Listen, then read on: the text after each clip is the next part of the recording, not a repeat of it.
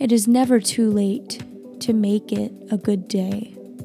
Even if you find yourself finally being able to physically stand up at 8 p.m. after a long day of watching TV, you can still do something that makes you feel good about your day.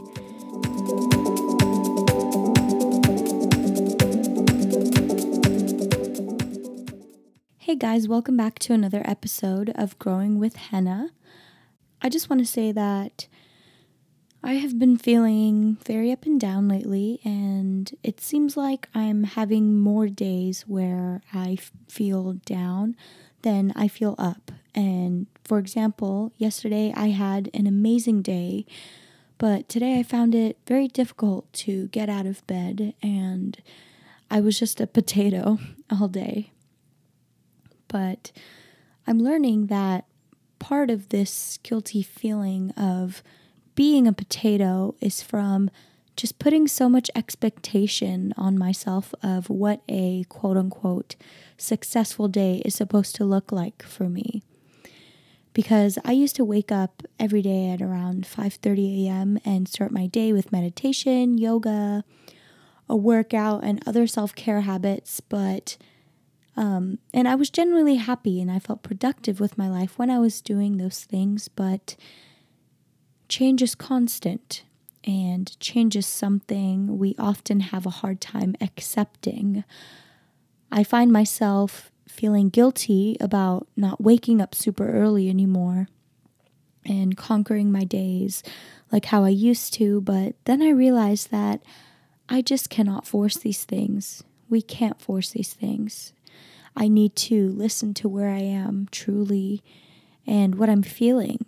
And I need to start where I am, not where I wish to be. If you begin your days finding it incredibly difficult to get out of bed, maybe you lie there for minutes or even hours and you don't know what the point is of getting up. Maybe by the time you end up waking up, you feel like it's already too late to start the day and the whole day is wasted.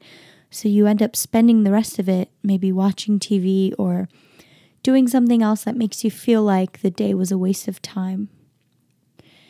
It is never too late to make it a good day.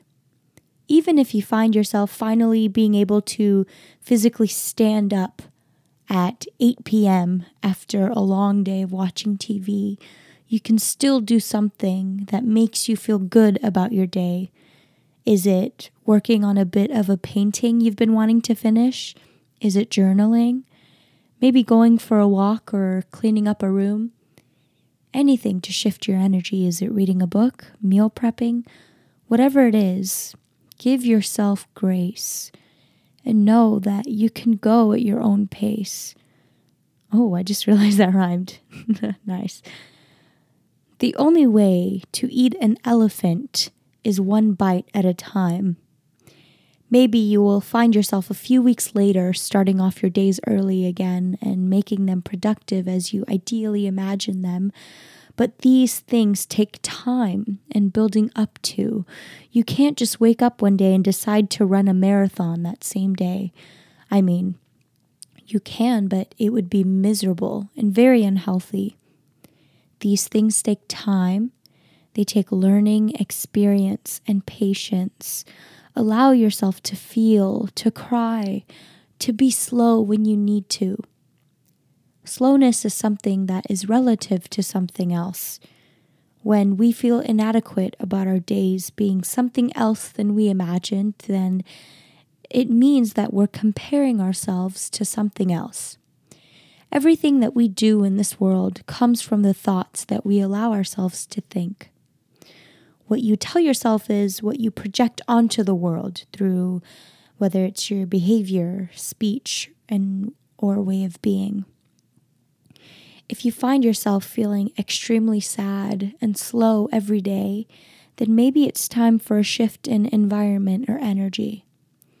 We cannot expect different results if we do not do something different. Take care of your peace, protect it, understand that you are never powerless until you say so. The only person that can take away your power is yourself. What do you need? What is your heart telling you? Who are the people that truly love you in this world? What do you actually have when you feel like you have nothing? It is easy for us to feel like the world is against us, like everything is out there and we are isolated. But even in the midst of our pain, we are still breathing. Our hearts are still beating. For some of us, our eyes are still seeing and our ears are still listening. We are still physically connected to everything around us. Know that you are never alone, that the world around you is you. When you view nature, when you take a breath, when you dip into the ocean or pet a dog, you are experiencing an extended part of yourself. Our existence as a human race is exactly the same in regards to our life energies, yet they are also so completely different because we are born as a fingerprint in this world. No one human being or life force can ever be exactly the same, which is the greatest paradox there is. You are a creature of fine intelligence. We have reached where we are as a human race due to our biological intelligence. If you look at a frog or a cow, they are always so peaceful and blissful where they are. Nothing seems to bother them. They just are.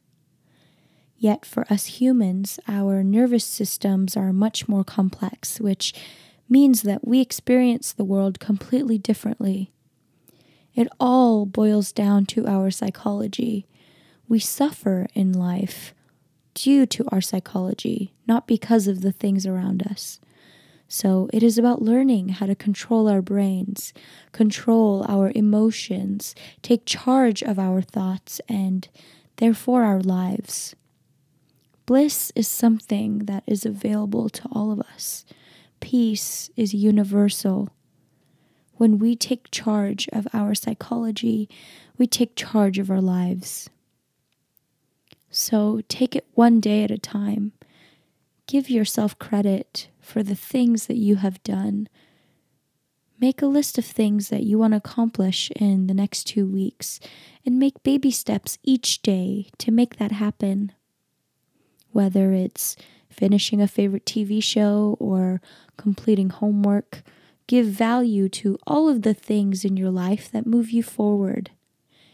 You are everything that you need, and you are where you are for a reason. The only person that gets to decide your worth is you. Slow and steady wins the race.